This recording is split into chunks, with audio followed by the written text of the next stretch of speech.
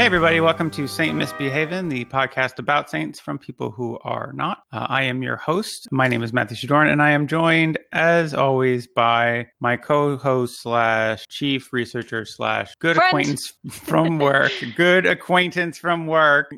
Anna Domini. How are you doing today, Anna? Well, other than totally heartbroken by what you just said, I'm not too bad. It's nice to be here. That's good. That's good. It's a podcast about saints. Oh yeah.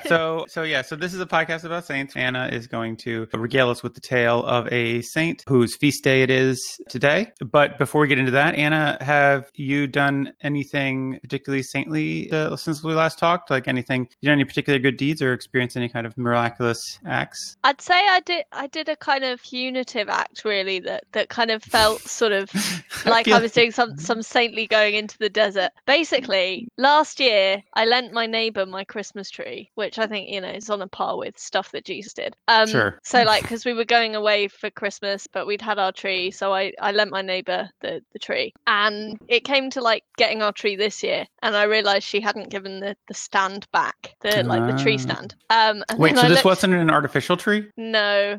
Okay. Because we had it decorated, and then we went away for a week, on Christmas Eve or something. Oh, okay. So then, because she didn't have to buy a tree, so Yeah, it was a nice deed. But the way that I was thanked for that was we never got the tree stand back, and then when our tree arrived yesterday ready for this Christmas, I looked out of the window because it's my neighbour in the same block of flats, and realised that the tree stand had just been outside in the garden for a year. So I spent my evening yesterday cleaning out this tree stand that had a year's worth of rain and mud in it, and it was like a swamp. It was like a miniature swamp. Wait, but you don't live on the ground floor. So she just left it outside the apartment. It's not even she left it outside your door. No. She just in the garden, completely exposed for a year. So as I was washing it out, it basically turned my whole bathroom into a muddy sort of wilderness. So I was dealing with all this mud and swamp, and it was very unpleasant. And it felt a little this is why don't do good deeds. No, I feel like you missed the point of the whole thing. Well, possibly. The season of goodwill and charity. Yeah, I'm starting to feel like you're not a good person. What? If that's what I think a good deed is, I see. Okay. I don't know. It was nice that you lent. It was nice that you lent them to that. It was them that really. But you turned the other cheek. You didn't. Yeah, right? I didn't empty the swamp into there. No retaliation. No, exactly. No. And you didn't after you saw it was in the yard, go and knock on the door and be like, "Hey, where is that tree stand?" I thought it'd be more awkward not to mention it at all ever again. Yeah. So. Because that's the way I operate. So. Well, that was nice of you in the past, and it was good of you in the future or in the present to reuse a tree stand, I guess, and not just go out and buy a new one. Yeah, I feel like that would have been the wasteful, selfish option that I could have done. So you got your tree up. But we should say for people, we're recording this about a month ahead of time. So it's not like Anna just got a tree for... It's you get those trees in January, you get a real good deal. Yeah, I mean, setting a trend for brown trees for December. That's just real fire trap.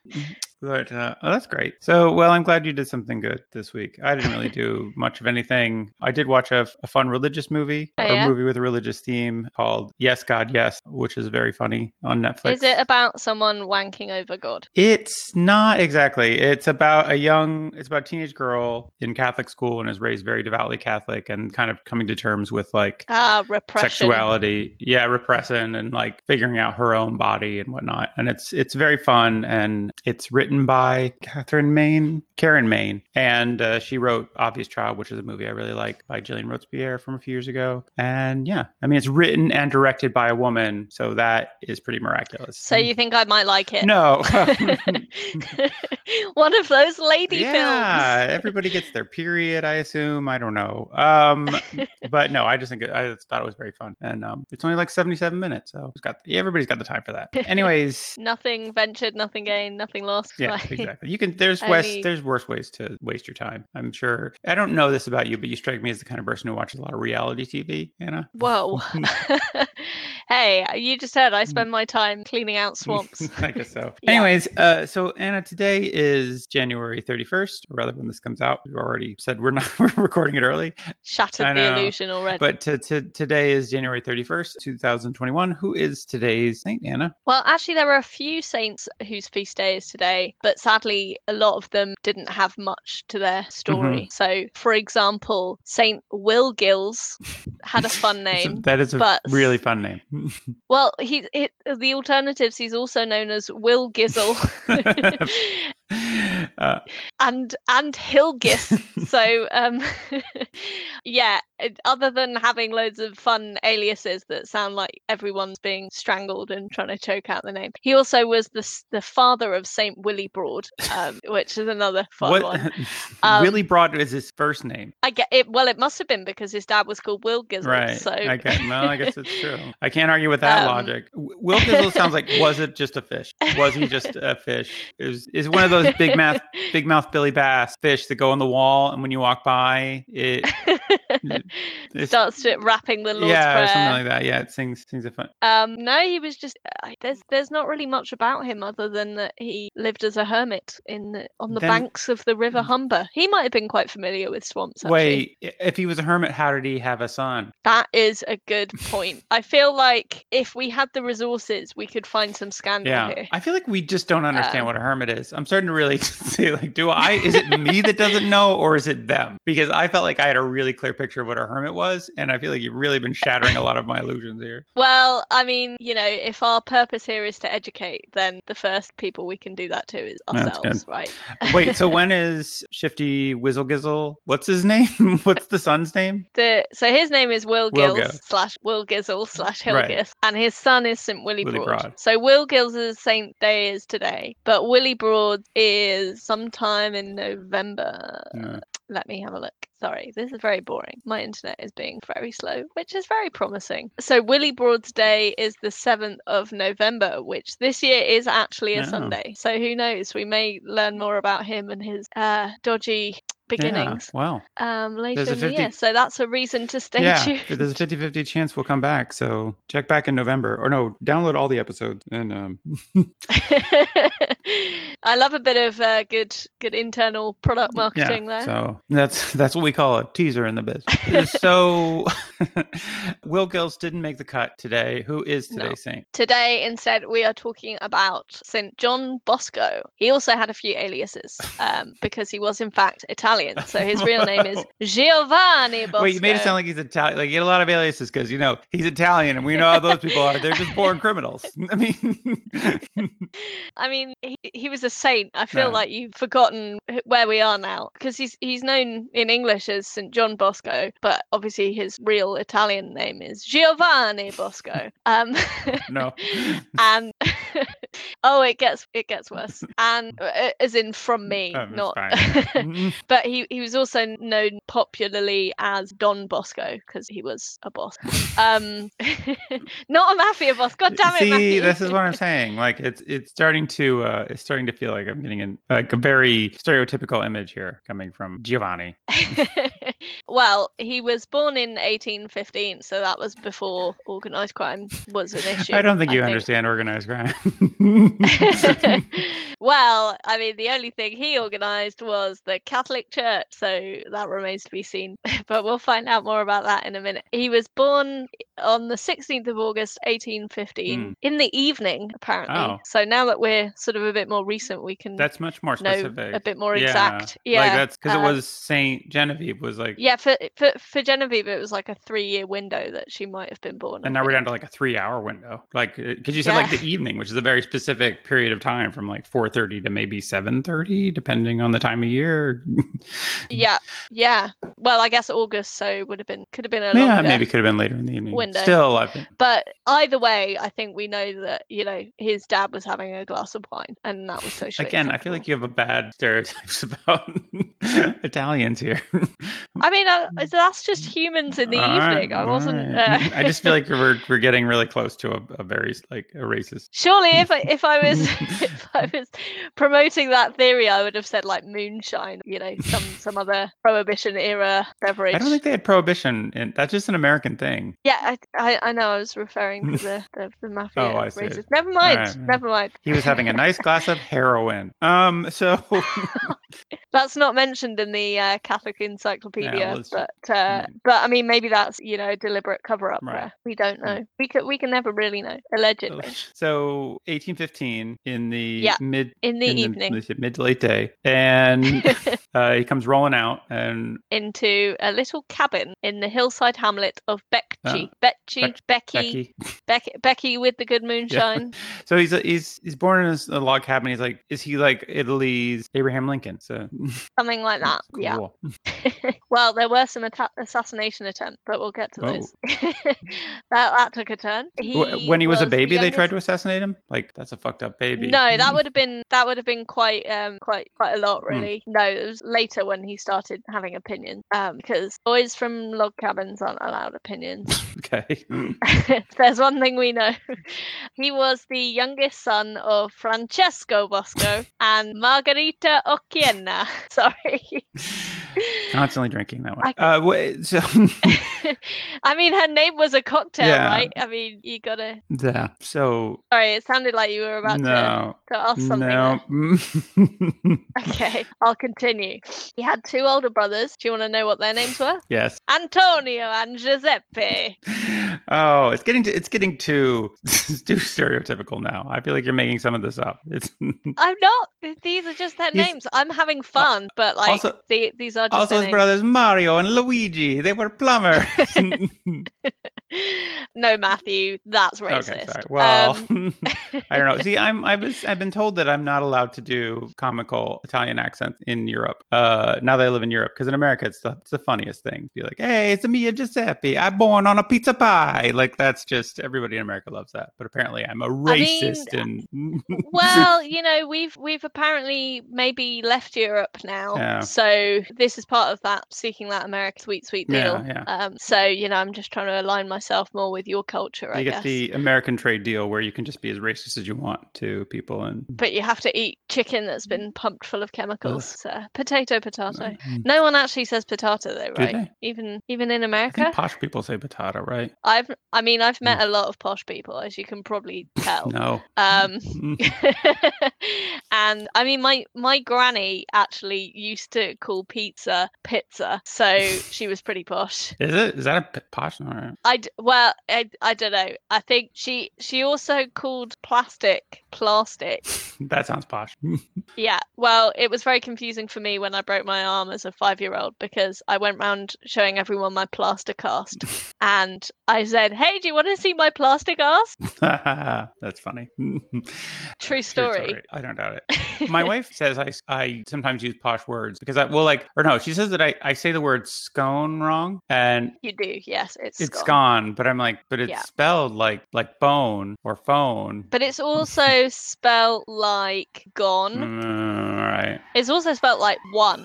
So I should call it that's the crime police, the racism police. They're after us. Crime police.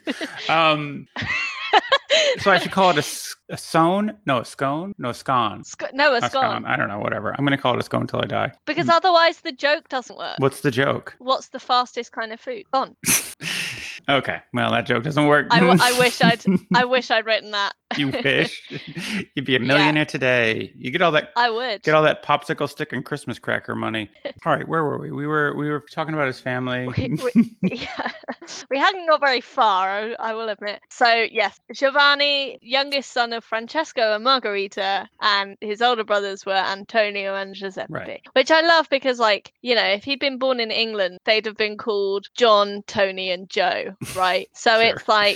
it's a bit more glamorous sounding. I guess so. I think most things that are not from England are more glamorous sounding. The Boscos of Becci were farmhands, so they worked for another family, so they didn't own any land, but they were farmers. So quite poor. Finally, and some it was poor actually... saints. Yeah, now we're talking. Yeah. Deprivation, give it to me. Well, okay, I'll set a sad tale then, because it was a time of great shortage and famine in the area, following the devastation that had been wrought by the Napoleonic Wars and drought. So the region had been hit by a lot of Wait, was it a hardship. Napoleonic drought too? Like Napoleon's like, oh, I drink all the water. Well, actually, I guess he was Italian too. He's like, it's me. I drink all the water. It's me and Napoleon. I drink the water. Oh wow. Anyway. I wonder if Italians feel about your Italian accent the way I feel about your British accent. Undoubtedly. But you know what? I feel that way about Italian American accents, I'm sure. Wow, I thought you were about to say I feel that way about Italian. You know what? They're gonna go straight to hell. No, I mean the Italians are fine people, I'm sure. I have nothing to say about Italian. Me neither. I mean they've invented all my favorite foods. That's true. Pizza is by far the greatest invention mankind's ever created. And it's totally the Italians. So yeah. Anyways, but what were we talking about? This is really descending. Yeah, we didn't get anywhere. We're not getting anywhere with this. This is gonna be so much editing. I'm gonna do so much editing for this. So what were we talking about? It was the time of deprivation. Oh right, it was this, which we're taking very seriously. Oh yes, the Napoleonic Wars. So it was basically a lot of these like rural regions were kind of left behind a bit. There was poverty a lot. So not much happened between him being born and him being 2. That's true for most people. Yeah, I'm going to go out on a limb and say most people's biography between 0 and 2 are pretty thin. So we're going to skip ahead a couple of years. Just 2 years. Okay, you know what? I'll allow it. It's going to be a long time recording this. If we're doing this in 2-year increments, I feel like we might have some. It might be a long ass episode. Yeah. Well, I mean, to be fair, we've been dwelling on the one evening for about half an hour now. So the only thing more painful than hearing about this was probably the actual labour for his mum. So yes, sadly, when he was 2, his dad died. Francesco, leaving the support of the 3 boys solely to his mother, Margherita, who swiftly put them to work. Presumably not that swiftly, because still 2. But from quite a young age, the kids were working. And Antonio was the main breadwinner, but Giovanni also had to work. And he was working as a shepherd. Okay, because he was much older. He was sick, and so he was... Yeah, I don't know, because Giuseppe was 2 years older, but I can't find how old Antonio is, but he was the eldest. But yeah, so after a while, I guess, you know, in that kind of time, children were a burden until they could start pulling their weight, or sheep in this case. So you can pull your weight in sheep. You were just a useless piece of shit. Shit, puke, noise. Yeah. You got all that to look forward to. Thanks. Are you inspired by any of these names so far? No. I'm going to stick with Genevieve. Boy or girl? Fair enough. I mean, gender is a construct. It is, so really. Genevieve worked for either, I'd say. Or all. Everybody. I should say. Yeah, you fucking... I can't believe you said either. You're canceled, Anna.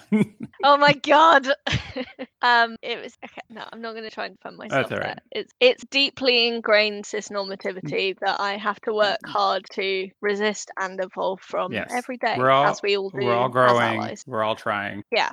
You don't sound like you're trying that hard. I'm not the one who. Because you were the one that said boy or girl first. Well, okay, fine.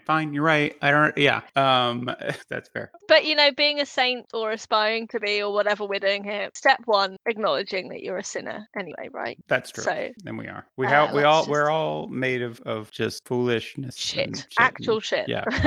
That's what Original Sin says, is that humans are pure garbage. Yeah. And I'd say that's borne out by Twitter and geopolitics. Sure. So Giovanni, Don, well, not Don at this point, I guess, started working as a shepherd, and a little later on, he also started receiving instruction from a priest, and he was super just interested. Like, hey, go over there. Just like random instruction. Like, stand feed on that one sheep. foot. So he was really interested in the Bible and theology, as you would possibly expect. But he was forced to choose between studying and helping his family, and, you know, pulling his weight as a shepherd boy. What did he pick? So, well, he got a lot of pressure from big brother Tony, telling him that he couldn't aspire to be a priest because that career path was the preserve of wealthy people at the time. Fair. And he was like, "You're just a farmer like us, all you'll ever."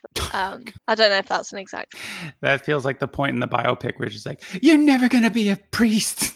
Yeah. I'll show you. I'm gonna be the best priest there ever was." Well, he showed him because now he's a saint. So yeah, and so's his kid. Wait, no, that was Oh no, that was Fishwife's That was kid. Will Gill. Oh yeah, Will Gill's kid, right? Oh, I should never have brought that up. It's just going to confuse you. It is. In 1825, when he was 9, so we've skipped forward a few more years, you'll Great. be grateful.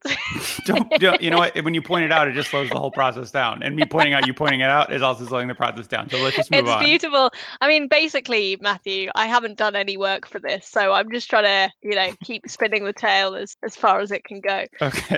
That's not true. That's not true. I put a lot of effort in. Yeah. Only the best research goes into this. So, when he was 9, Bosco had a series of dreams which would play an influential role in his outlook and work.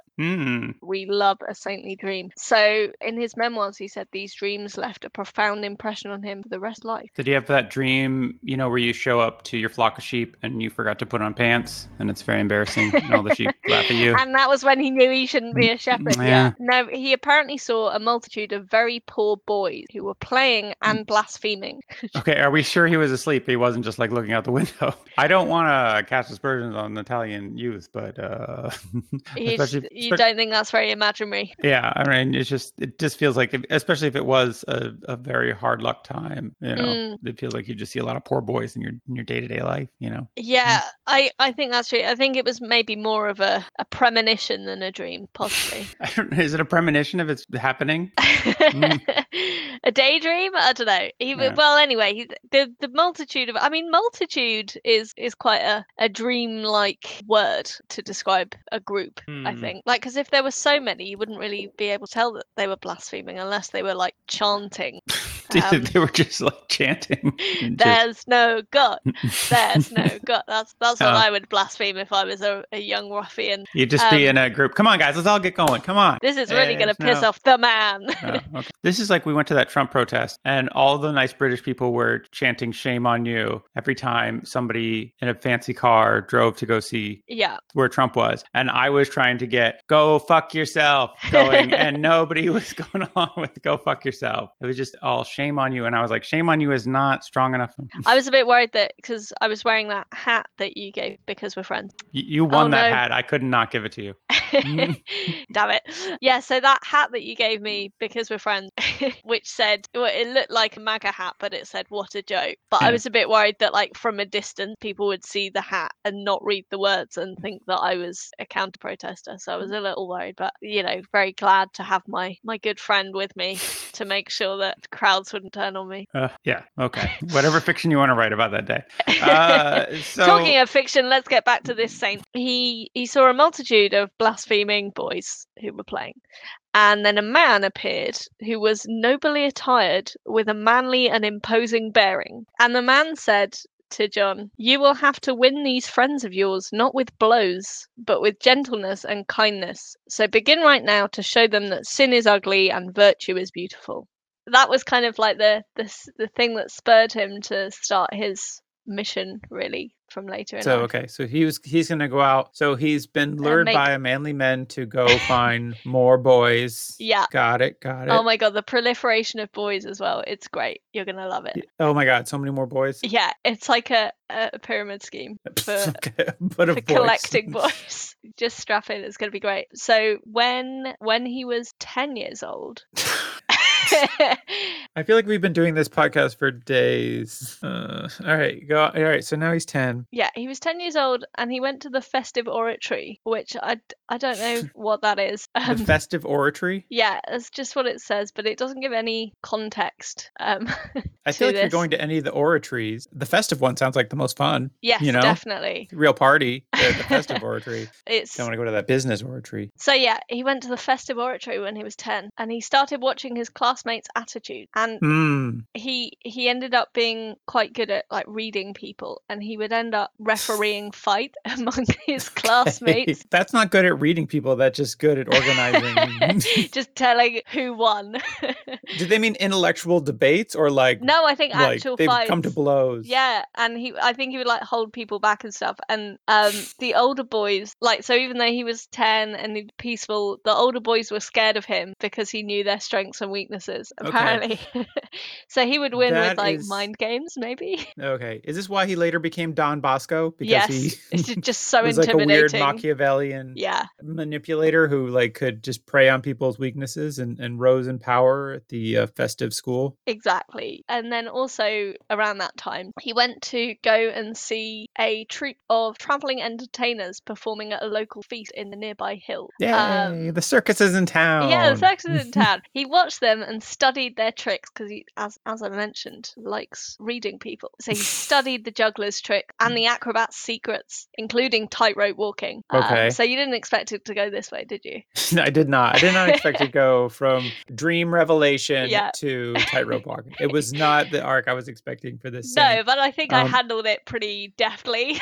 Yeah, I was. He really kept me guessing there. That was amazing. Hey. No, wait. So he went in there and he was like watching the circus and he's like, I can do that. Yeah, basically. Is he still 10? Yeah. Oh my god. Okay. I mean, I assume so, but again, not the best chronology. He's still school age, let's say. Yeah, which, you know, is the best time to learn new tricks. It is. Your brain's like a sponge. So he was inspired and began to put on his own shows, showing off his skills as a juggler, magician, and acrobat. And then, was he using this as like a preaching tool? He's like, now this ball represents God, and this ball represents the sun, and this third ball represents the Holy Ghost, and you can see how I juggle them. And yeah, he would. I love that, the Trinity. That's perfect as juggling. Yeah, you know, here comes the devil. You think you're gonna pull rabbits out of a hat, and actually it's just endless loaves and fishes. Just you know when you get that in the magic trick where there's like loads and loads of scarves coming out of the hat, but it's just fish. Brexit would love it. That's probably not going to be a topical reference by the time this comes out. No. There'll be no Britain by the time it comes out. Yeah, he actually he would pray. He would hold prayers before and after the performances, and it was the start of what is now called gospel magic. Oh my god, this is a real thing. Yeah, there are magicians, Catholic magicians who do tricks, and they're like, "Do you know what the most amazing trick is? Rising from the dead." I assume, yeah. The love of Christ. Yeah. Prepare to have your doubts sawed in half. Yeah, no, that's pretty much it, I think. Yeah. So yeah, he invented this method of preaching. So that, you know what, I've seen a lot of, like in America, all kinds of religious groups are trying to proselytize to you and get you to join their various things, and you get a lot of like youth groups and lock-ins and like cool preachers with a guitar, or like, hey, we're all gonna go to the roller rink, you know, but before we're gonna go pray, and it's like, what? I was just promised a roller rink. And yeah, I actually I went to a church like that when I was a teenager as well, and it was really weird because it was like it was very uncritical. So it'd be like, yeah, we're just hanging out playing dodgeball, it's so fun, also gay burn hell. It was like, what? Hang on, sorry. And, everyone, it's time for hot dogs. Like, it was actually like that. So yeah, this is the start of that, I guess. But I've never heard of this. I've never heard of anybody trying to use magic as a vehicle to interest kids in the Lord. Like, it just seems like such a well, yeah, because I mean, obviously, like thing. there are religious people who are like really anti-magic. Like, people protested Harry Potter because it encouraged interest in the occult. Maybe it is. Maybe this is a particularly American thing. Like, maybe other countries, people are really into like the magic-based sermon. You know, I'll make you a balloon cross. Yeah. Yeah, but like in America, maybe it's that it's too close to witchcraft, and they're like, it just doesn't fly there. Well, so it must be kind of. I always think it's kind of confusing because, like, when I was a nanny, I looked after a family of very religious kids who were also autistic, and I was there when they learned that Father Christmas wasn't real, and there was like kids having meltdowns all over the place, and it was really difficult. How many kids are we talking about? Like 5. And and the mum was like trying to explain, like, because one of them was like, does this mean Jesus and the Easter Bunny also don't exist? And it was like, like, no, okay, so this magic man, fiction, but this one who rose from the dead, that's totally real and fact. And, you know, bunny that delivers candy, I don't know, we're still on the fence. Yes. By you were there when they found out, do you mean you accidentally said Santa doesn't exist? No, one of the kids came home from school and was like, someone told me Father Christmas doesn't exist. And then one of the other, what? And then, yeah, just all drama from there. But It all went to shit. yeah. Okay, so he was using magic to convert heathens. Yeah, and the money he needed to prepare these shows, he made by selling birds that he hunted. So just normal kid stuff. Okay. I mean, okay.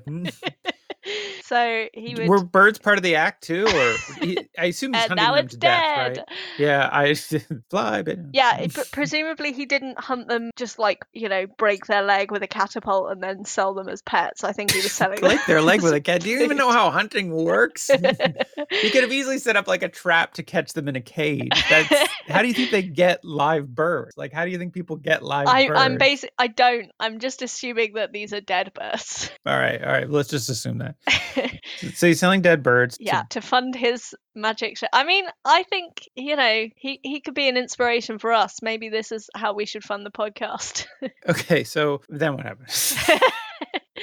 So when he was 12, another 2 years.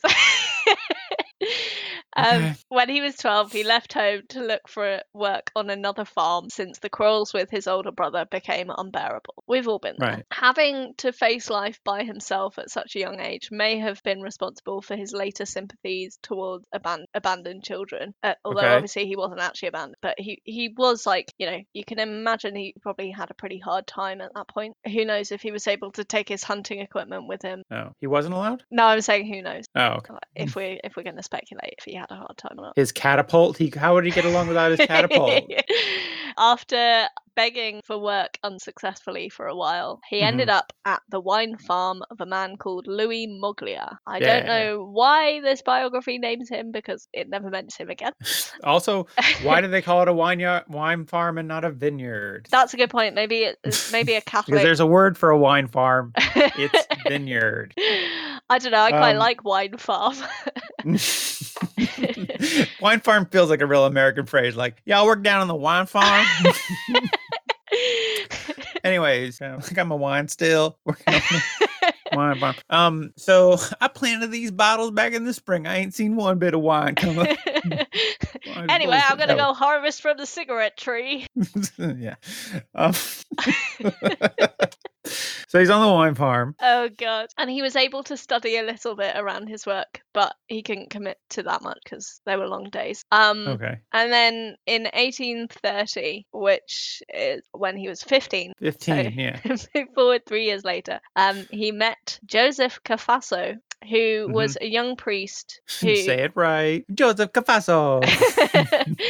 Anyway, this priest identified natural talent in John and supported him in getting a theological I'll start again. Say, this guy can see other people's weaknesses and he knows sleight of hand. Sounds like you've got a future in the clergy, son.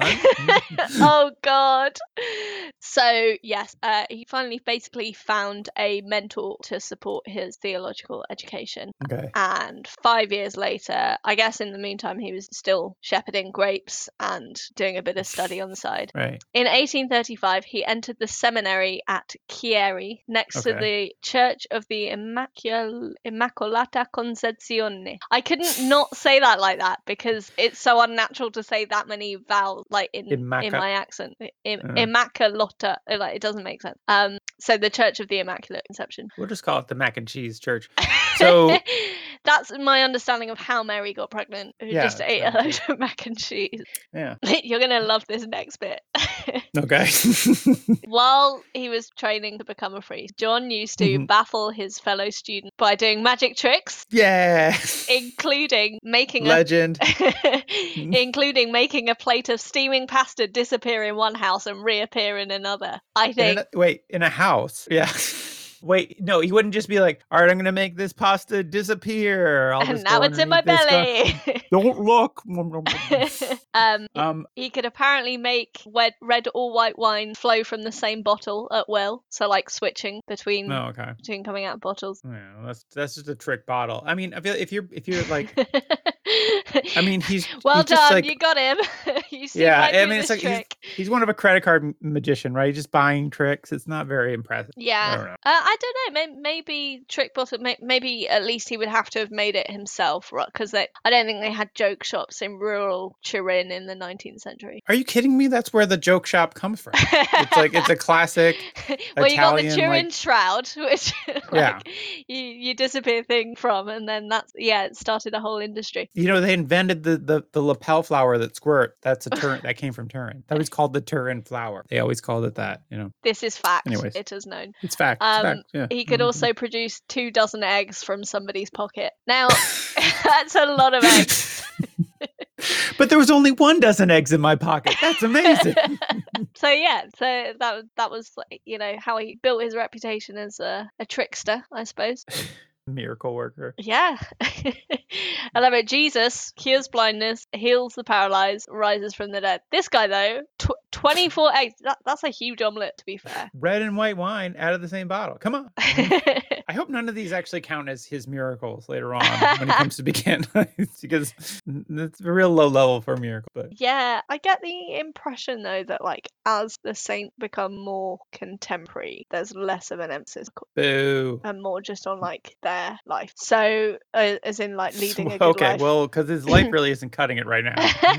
That's true. Okay, so all he's done, he's been poor, he farmed wine, and now he's at theological college doing magic tricks. Okay. Yeah. Then after 6 years of study, he was ordained a priest on the eve of Trinity Sunday by Archbishop Franzoni of Turin. I thought that was going to be more exciting. Fair. It wasn't. Fair.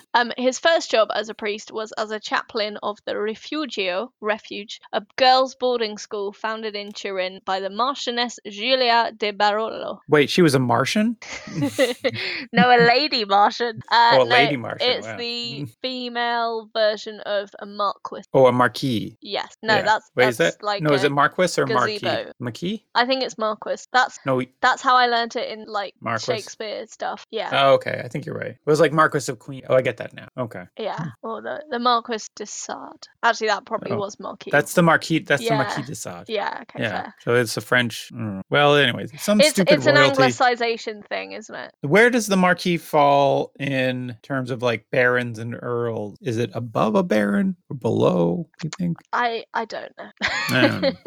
Whatever it is, it's lower than saint. That's for sure. Yeah. Well, this is outside of our purview as a saint-based podcast, so we should just move on. We've got to stick to what we are clearly experts in. Yeah, what we know about, which is not hermits or magic, but. His other ministries included visiting prisoners, teaching catechism, and helping out at many country parishes. Oh. But when he went to visit prisons, he was disturbed to see so many boys aged 12 to 18 in the prison, which is kind of fair. He was determined to find means to prevent them from ending up in prison. So he just started breaking them out of jail. He used his magic with his skills magic. Excellent. to pick locks and scale walls. And then when the guards were on him, he's like, smoke bomb. They were just they woke up just buried in eggs. Where did all these eggs come from? The guards are running at him. He's just egg. You can't stop me. And then he gets them with his bird slingshot. Yeah, it's called a catapult, Anna. Sorry. He decided it was necessary to try a new approach, and he began to go and meet boys where they were to try and as a preventative measure for getting them away from potential life of crime and destitution, I suppose. Okay. Really good for him. So he would be going to young children at their places of work, presumably coal mines or factories or stone cutting, abattoirs, paving, plastering, masonry. Just wherever boys are. Yeah, where young kids hang out. It makes the wine farm seem like finishing school or something when you add that. So his mission sort of became known as an oratorio. And then he got really fat and they called him a double-stuffed oratorio. Oh, nice. Anyways. It wasn't simply a charitable institution. It took over his whole life and became his permanent occupation. He would start to look for jobs for the unemployed, and he tried to find accommodation for kids who were homeless while working as well. So the idea of being completely destitute while having at least one job is nothing new, sadly. Yeah, the working poor, it's like, that was never a problem again. End of podcast. He solved it. That's why he's a saint. He tried to accommodate them in his own home, but the first time he did that, the boys stole the blanket. And the second time, they emptied out the hayloft. So if you're going to try and provide lodgings for boys, make sure you keep your hay locked up. Everyone knows that. That's like sheltering boys 101. Well, yeah. I mean, I feel like stealing blankets, I'm like, I guess I'm not mad at somebody for stealing blankets because I feel like that's a real, like, it's like one of the basic necessities, yeah. What'd they do with the hay? They didn't eat it, did they? I mean, they sold it to people to look like traditional farmers with one strand hanging out of their mouth. Oh yeah, like all my farmers' costumes need a single piece of hay that people can put in their mouth. Genius! I know exactly where to get that. Yeah. Yeah, I know some kids who've got quite a supply. I've got the hookup. Also, you need a blanket? I'm here for you. This is, how about some eggs? eggs. That should be... Turns out this guy's got a coat. If you reach in the pocket, just endless. Yeah. I feel like we've really gotten off base with everything. So. Well, basically, he was a priest and he set up some orders of the church, and it's kind of boring. So we got to do what we can. So wait, listen, when life gives you eggs, make lemonade. Okay. Make egginade. I squeezed all these eggs. Egginade. So wait, you're saying if you came across like two young moppets with like a little stand on the sidewalk, and they were just like, buy some of our egginade, ma'am. It's only 25 cents. I'd be like, why is there hay in this? Yeah. There are so many shells in here. Can you at least get the shells out? That's what egginade. It's to add crunch. Yeah, it's not egginade without that crunch. What were we talking about? I'm dying here. Oh man, I hope listeners get as much joy from this as we do, but I feel like it's doomed. They couldn't never possibly. will. This must be what doing improv feels like.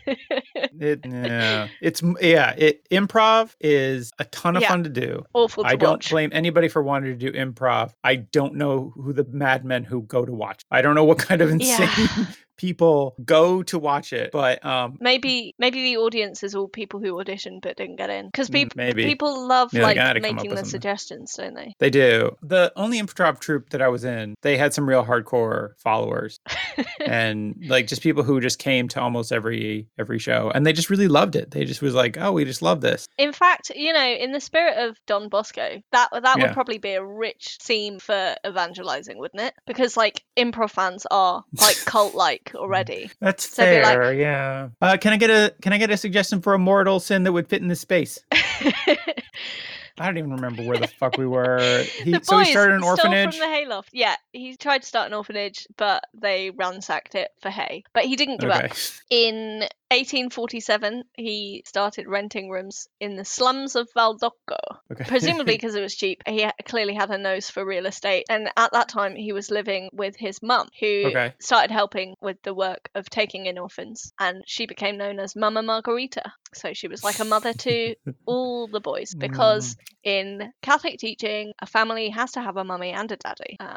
Fair. And, wait, does that mean he's the daddy deviations. and she's the mom? But then if she's the mom and he's the dad, that means he's his own grandpa. That was one of his miracles. Yeah, that's pretty impressive.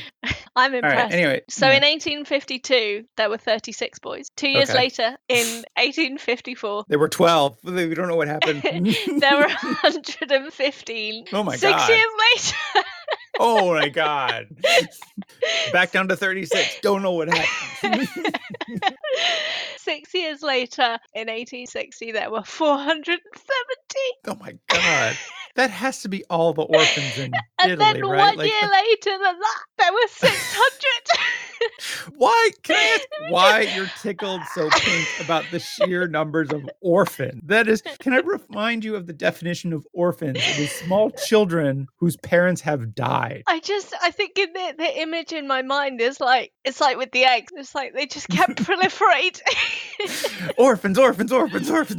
There were just too many. Yes, okay. I was not paying due respect to the fact that they were kids with dead parents, and that is a lot of Yeah. kids with dead parents, and that's very sad. But is it possible, if they were kind of a crimey kind of persuasion, is it possible that they weren't all orphans and they just were, attracted to go and live in free quarter with a guy Maybe. who gave out free omelets? I think they were just like street urchins. I Yeah. think this is is this like an Oliver situation where he was teaching them to be pickpockets and Yeah, the sleight of hand, it makes total sense. yeah, I was gonna say, or just magicians, which I think I'd prefer if they were all pickpockets. Like, Don Bosco School of Magic.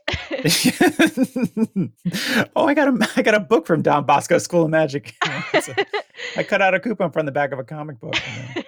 It's like a really shit version of your Hogwarts letter. Yeah.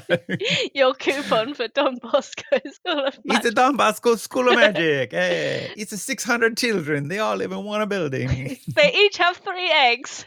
Yeah. Learn classic tricks like the endless egg trick. The maximum number sometime later, I'm not sure when, is 800 boys. So, Wait, they were all just boys? yeah. Oh, so if you were a girl, it's like you just fucking die in a gutter. Yeah, basically. No, actually, this was the start of his like setting up the Catholic order that he made, and sometime later I'll just skip back. He worked with someone called Mary Mazzarello. Did she later become a saint? She did. Oh, good. Her feast day is May the 13th. So keep an eye out for that. Well, it's not a Sunday, so stay tuned Then for several years, and you might get to hear about her. So yeah, that was part of his work, I guess, but he didn't want to be directly involved in that side because girls are gross. They bleed and have emotions and stuff, right? They probably wouldn't be taken in by these magic tricks. They'd be like, "You got 24 eggs. I've got millions, and I've had them since I was born."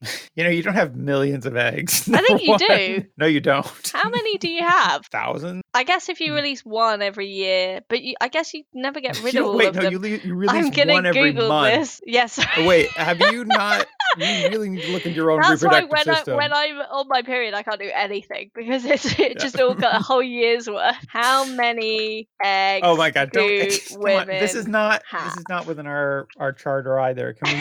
Just... Yeah, but I feel like our listeners want to know this. 300,000. No, wait. At birth, there are approximately 1 million eggs, and by the time of puberty, only about 300,000 remain. But puberty's when you start getting rid of them, isn't it? Maybe they just kind of fall out and on their own. Okay. A lot of spoilage with eggs. That's what people don't tell you about, just eggs in general. I mean, that's why the Egg-and-Aid. Sorry. That's why Egg-and-Aid never took off. Right. Yeah, because you're right. Because it goes bad really fast. And, that's why you got to get it fresh. You can't get that bottled Egg-and-Aid. Oh my God. We should, merchandising for the podcast. We should make a delicious drink called Egg-and-Aid. Yeah. Matt and Anna's Egg-and-Aid. And on the label, it's a picture of us, but we're also eggs. That'd be super fun.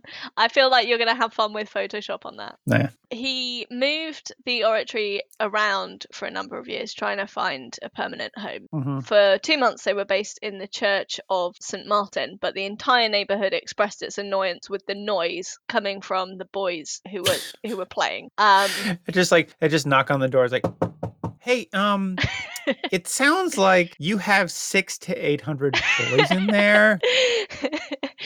Can you keep it down a bit? Because I mean, I can't imagine you have that many boys, but it kind of sounds like 600 boys.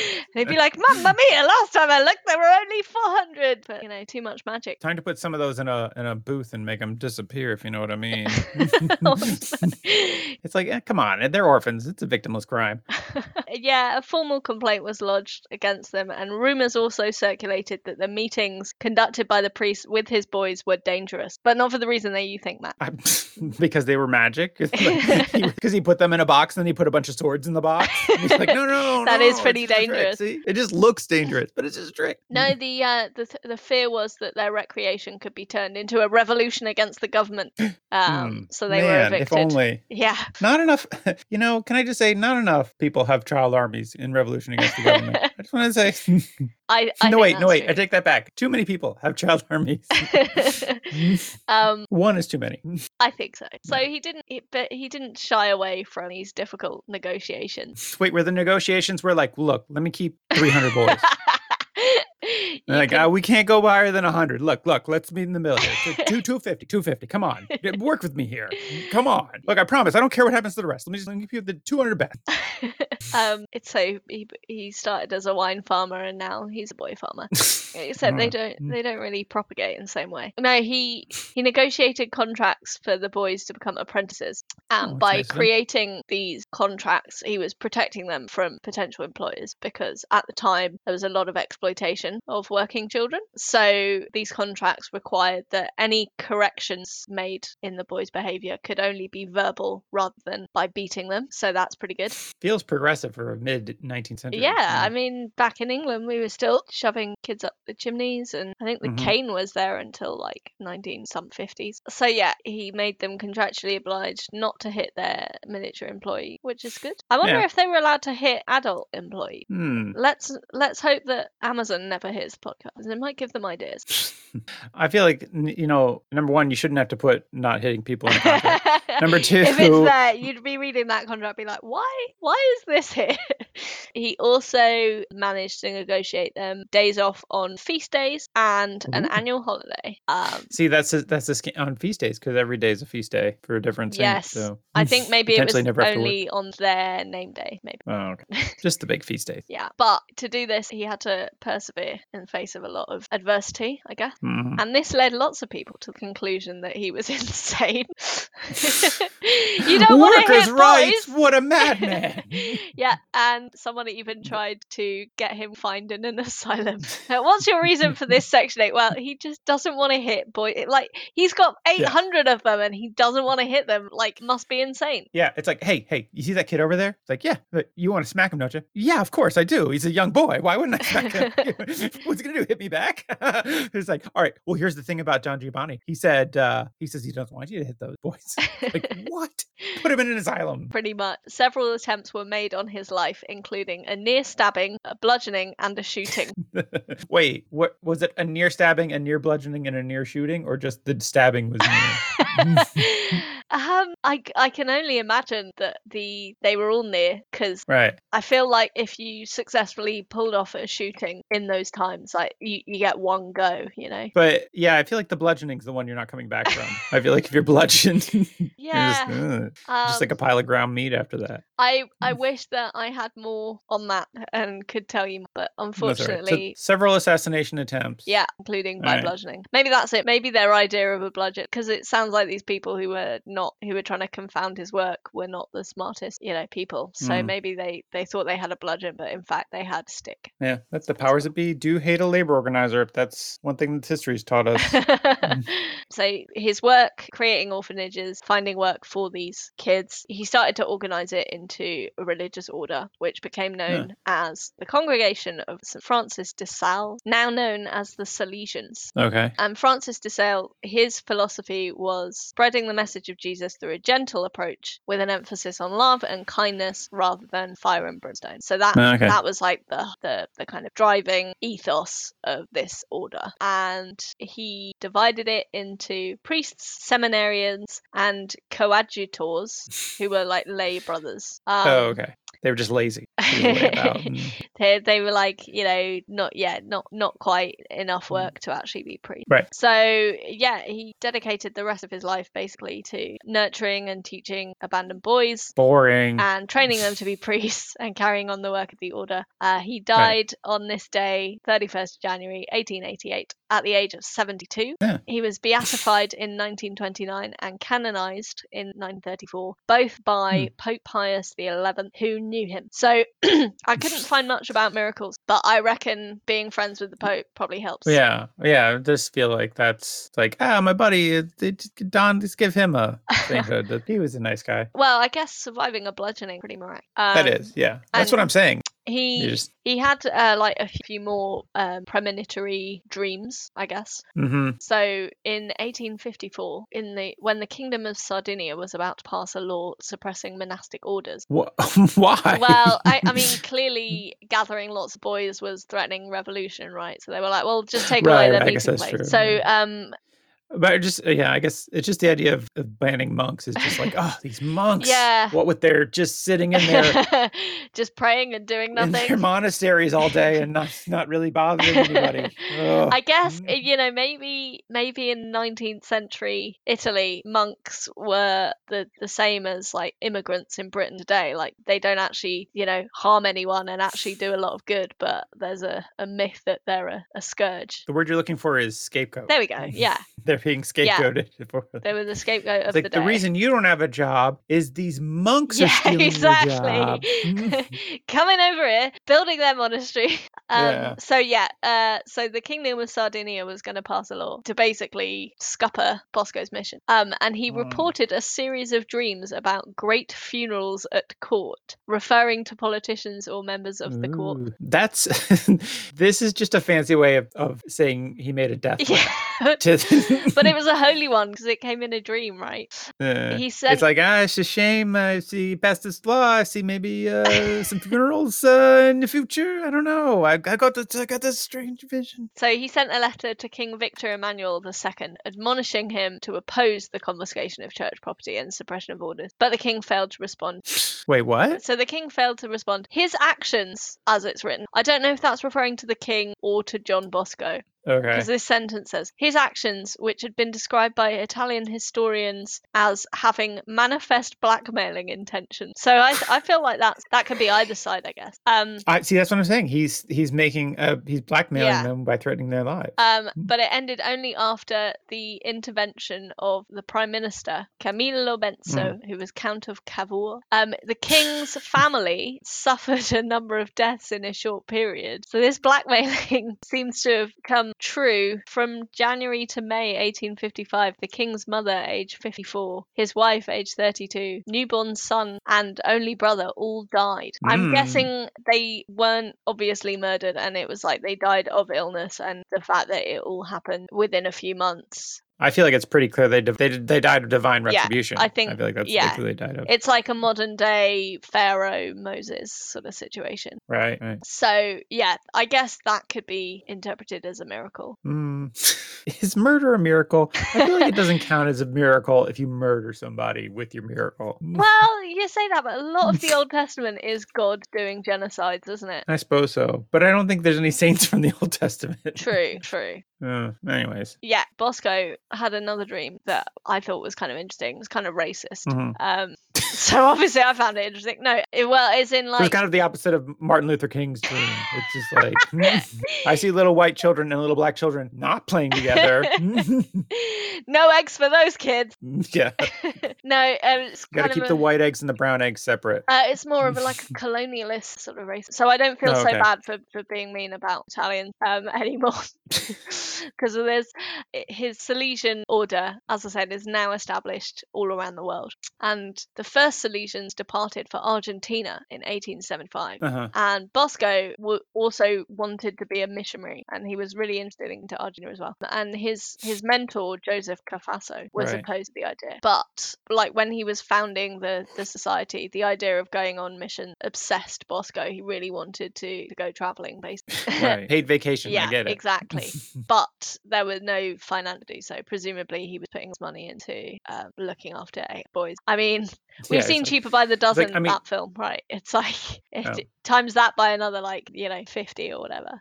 I guess you do get into certain economies of scale when you go up to 800 boys. But then I feel like, the blanket budget alone. I was going to say not to mention what you're losing in hay. That really starts to add up after a while. So his attempt to justify going for some travels, he claimed he had a dream where he was on a vast plain inhabited by, as in like field. Not. I know. It's like I had a dream about he's a little bird and it flies in the sky. And it is full of boys.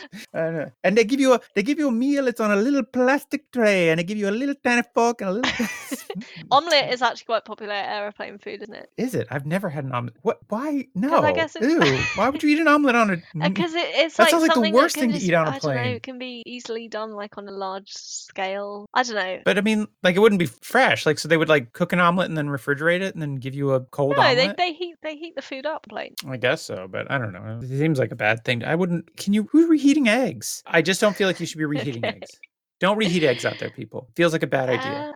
I guess you can reheat I don't know. things If that you have been have made any- with it. We're getting really sidetracked here. Yeah. Anyways, we'll cut but this listen, all we're out, getting right? sidetracked. But if you have any good ideas about reheating eggs, please send them to Wait, no, ain'tmisbehavin not Ain't Misbehaving. You gmail.com. spelled it wrong again. No, saintmisbehavin at gmail.com. And there's G. no G in behavin, but there is a G in Gmail. It's all one word. Anyways. So yeah, he claimed he had another dream where he was on a vast plain inhabited by primitive people who spent their time hunting or fighting among themselves or fighting against soldiers in European uniform. In this dream, along came a band of missionaries, but they were all massacred. Yay! that dream had a happy ending. A second group appeared, which Bosco at once recognized in his dream as Salesians, and he witnessed an unexpected change when the savages laid down their arms. I'm quoting the word savages here. Obviously. They say savages. We are not saying savages. Just for the record, we're not saying savages. I thought that was implicit, but yes. Yeah, okay. I feel like it's still worth saying. I feel like we can never be too careful with expressing. I feel like you can't denounce racism enough times. Yeah, that's fair. It's the official position of this podcast that racism is bad and should be stopped. Good, yeah. So official, I love it. I'm just going to drop that right at the beginning of the episode. Right after Despite what you may have heard throughout the episode, we want you to know we don't support racism or stereotype. This is, not our topic. Our topic is saints. Yes. The fierce so-called savages laid down their arms and listened to the missionaries, which seems pretty miraculous because how the hell would they have spoken the same language? That's a good point. Maybe the Salesians had bothered to learn the native language. I and they were like, doubt it. Oh, this is what you wanted. This dream made a great impression on Bosco because he spent some years collecting information trying to identify the native people that he'd seen in his dream. When the order got a request to do missionary work in Argentina, he started researching the Indians of Patagonia and became convinced that those people were the ones he'd seen in Well, you've got native people, you've got a big plane. Yeah, the two things add up. Well, obviously he would have thought that all brown people look the same, right? So That's yeah, fair. that would have made sense. But I don't believe he did ever go southern. Oh. Sad time. Can you guess what John's patronages are? Well, I'm going to guess he was the patron of Hayless Boys.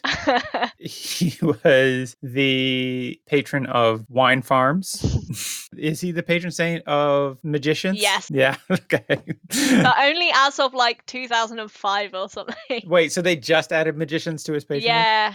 See, this is the thing with these late added patronages is I wonder if there are people writing into the Vatican. They're like, "Dear Vatican, I'm a magician, and I was hoping to get divine intervention for my magic act." This literally is there a saint I can? That literally happened. And really? Yeah. Well, so there was this magician priest, obviously. Of course, yes, which is a common thing that I apparently was completely unaware of until this today. Well, I'm glad you've learned something from this because I was fairly sure that everything I had to say was total garbage. So we've learned that there are priest magicians, and that's fun. Okay. That we can now claim that this is an educational podcast, right? But yeah, there's a whole article. In fact, the article about the priest who was petitioning to have a patron saint of magicians. That article was where I found out about a lot of the magic tricks that Bosco did. So without this petitioning guy, we wouldn't have known about all the eggs. The great Priestini. No. Escaping from was it Pope Francis? I like the idea of the Pope taking off his big old Pope hat and being like, "Oh, what's in another hat?" No, he's from Argentina. And the wizard priest was called Don Silvio. Wait, they call him a wizard priest? No, or did you just call him a wizard priest? I just called him a wizard priest. Because wizard priest sounds like a D&D character class. Like, yeah, he was a Salesian actually. Okay. And is like sleight of hand one of the core tenets of Salesian order? It's like helping out young boys, spreading the gospel, also close-up magic. Yeah. But maybe it's part of their training. So that's hilarious. Yeah. So this guy also does tricks in. Hey, is there like a clown-based order of monks too? I think this is. Oh, I see. They probably combine it just into. Oh, okay. Into silly fun because there was actually a magician math around this time, and apparently there were priests who were ventriloquists, trick cyclists, jugglers, and fire eaters. So Oh, just a bunch of carny priests. Well, we had our first proper poor saint, so Carney priest is obviously the next logical step. Okay. Okay, so yes, he is the patron saint of magicians. Juvenile delinquents as well, I guess although... Yeah, like, so you would pray to be not to be a better juvenile delinquent. I guess but to, you'd like... pray to not be delinquent, but still presumably be juvenile. Yeah. Young people, same thing, I guess. All right, School yeah, I guess children, Christian apprentices, but not any other kind. Wait, so a Christian apprentice would be like, the trade I'm trying to learn is Christianity. Hey, it's a very profitable industry, to be fair. We're putting in a lot of unpaid work here. Yeah. First, you get a Christianity internship. Yeah. Editors and publishers, apparently. Editor? Why? Well, he wrote a lot of books. Okay. How many's a lot? Do we have a number? Over 70, and that was just from me counting a list because nowhere actually wrote the number, so I counted. The real Stephen King over here. So he wrote over 70 books, a lot of which were about expounding his ideas about his teaching method that became known as the Salesian preventive system. So this is the whole thing of, bringing people up with love rather than punishment. How many of them were just magic manuals? Like, well, Don it Bosco's seems like guide. this was a different kind of sideline tricks. because the titles included The Loveliest Flower of the Apostolic College, Okay. Angelina, or the Little Orphan Girl of Apennines. I'm sorry, are these all like erotic novels? Quite possibly, because the next one is Massimino, or The Encounter of a Boy with a Protestant. Oh my god. Ooh. And then The Life of St. Pancras, which presumably not a history of train stations. Yeah. Was it a history of how to get to Europe by train? There we go. That's much better. Well done. He's also the patron saint of Brasilia because he supposedly had a prophecy where he foresaw an extraordinary new civilization which would flourish in central Brazil. But he'd never been to any part of South America. He just really bloody wanted to go on a gap year and they wouldn't let him, so he had all these dreams. Exactly. Listen, guys, I've done a lot of work here. Can I just take one trip to South America? Please. Come on. Look how many boys I've helped. If I get to 900, can I go? It's funny that he's the patron saint of Brasilia. Brasilia is like the biggest artificial city ever built, I think. Metaphorical. Or was at the time. Like magic. Fun fact about Brasilia, when they built it in the 60s, they made it shaped like a jet because they thought jets were really cool. Anyways. Nice. So clearly they, when he dreamed of a big plane. Hey. Yeah. Hey, that's true. Wow, it's all coming together. I couldn't have done this better if I'd planned it. I did plan it. So yeah, he has some relics. Okay. So the site of his first home for boys became where they built the Basilica of Our Lady Help of Christians, which also, I didn't get to this, but that's the name Wait, of Our Lady Help of Christians? Yeah. I think it should be Our Lady, Help of Christians, as in it's Mary and she helped. Seems like, why is Mary getting all the credit for this work that this guy did? Well, to be fair, it's about time a woman got credit for a man's work rather than the other way around. But this was his work. He did the work. I get that a lot of women, like, their work goes unappreciated. Like, I don't appreciate any of your work, but that's clear. But he did the work. Well, I think we're redressing the balance here. No, that was that was also the name of the girl version of the Salesians that he helped set up with old Mazzarello. They weren't just called the girl Salesians. The Salesianesses. The Salesianettes. So this basilica in Turin was built on the site of his first home boys, and his remains are contained there. And all those boys were kicked out of that home. We're building a church. Fuck off. You've done such great work. We're going to undo all your work and build a monument to it. Pretty much. Well, they were all priests at that point anyway, right? So they were just making them more jobs. So his remains are there, along with the relics of 6,000 or so other saints. I don't know where they came from. Yeah. Wow. Good news for us. There's a fair number of saints. Yeah, so that's we could true. do this show for years. Jesus. And there are pilgrimages to the church. So I guess you can assume that there were some miracles there, maybe, because that's what's happening. They're mainly pilgrimages by magicians. You're joking, right? Apparently, I don't know if this is all the time, but at certain times outside this church, you'll see crowds of hundreds of people dressed as clowns and magicians performing in the forecourt middle of the church, juggling, doing sleight of hand tricks, or walking on stilts. Okay, now I'm into this. Now I get why people pilgrimage there. It's like they pilgrim to the Edinburgh Festival. Yes. It's like, there's just a lot of entertainment there, you know? It's the Edinburgh Festival of Catholicism. of northern Italy, and also very specific Yes. Catholicism. We should go there. I think it would be a good development for the podcast if me and you just go. We can expense it. To who? What? And well, it just What kind of means it'll be tax deductible, right? Yeah. And yeah, go and do maybe a live episode from the circus church. Oh, is it shaped like a big tent? I would Oh, love that would be great. I think it's probably still shaped like a regular church. Yeah. I do feel like this is a good place to do a pilgrimage because you get 6,000 saints there, so you're knocking a lot of saints off your Yes. list all with one trip. It's like when people want to go and visit all of the states in state, they go to the Four Corners region. You can knock out 4 right there. Yeah. It's the same thing. You just go to New England where they're real small. You can go from one to the other. Real easy. So yeah, that's pretty much him. The Salesians continue to operate worldwide. That sounds ominous when you say it like that. Yeah, well. The Salesians are still at large.